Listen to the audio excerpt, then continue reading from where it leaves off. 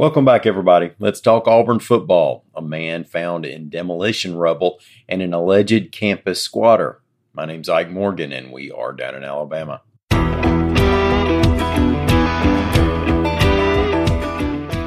You may have heard there's been some shakeup in the Auburn University Department of Athletics. Now, we'll run down some of it here per AL.com staff reports in case you missed anything. Bryan Harsin has been fired as Auburn's head football coach after less than 2 seasons on the job. He exits with a buyout of more than $15 million. Now, this is not a surprising development. The Tigers have gone 9-12 under Harsin, 3-5 so far this season. There was an off-season injury-led inquiry into the program, considerable turnover among assistant coaches, and a decline in recruiting success. Auburn also dismissed several football coaching staffers who have ties to Boise State, which is Harsin's previous school. According to sources, Auburn running backs coach Cadillac Williams, a former All-America running back for the Tigers, will be interim head coach. As for the permanent head coaching job, Paul Feinbaum says Auburn should go after coaches Lane Kiffin and Hugh Freeze. Bo Jackson has made a pitch for Deion Sanders. The two sports guys always stick together. However, neither Feinbaum nor Jackson have the final say. Part of that job is on the athletics director, and Auburn has a new one of those in former Mississippi State AD John Cohen, who agreed to a 5-year deal worth $1.5 million a year. A man was found in the rubble of a house that was being demolished in Birmingham, reports AL.com's Carol Robinson. Now, apparently, the man had been staying in the home, which had been abandoned and burned.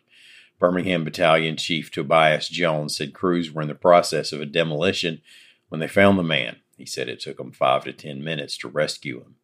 He was taken to the hospital with a broken leg, broken jaw, and lacerations, but his injuries were not believed to be life-threatening. Well, it's no dorm room, no problem for a recent Vestavia Hills High grad. AL.com's Howard Koplowitz reports that William Curry is believed to have spent 10 months living in several dorms at Stanford University in Stanford, California, in a story first reported by the Stanford Daily. He's also accused of harassing female students while he's been there. Curry allegedly lived in 5 dorms there since last December, recently staying in the basement of one for a few weeks until he was finally removed. He networked and made friends with students, allegedly told cover stories, such as one where he was a member of the track team, and even dated a student for a while. He's been accused of stalking and harassment after that breakup, as well as trying to break into other students' rooms.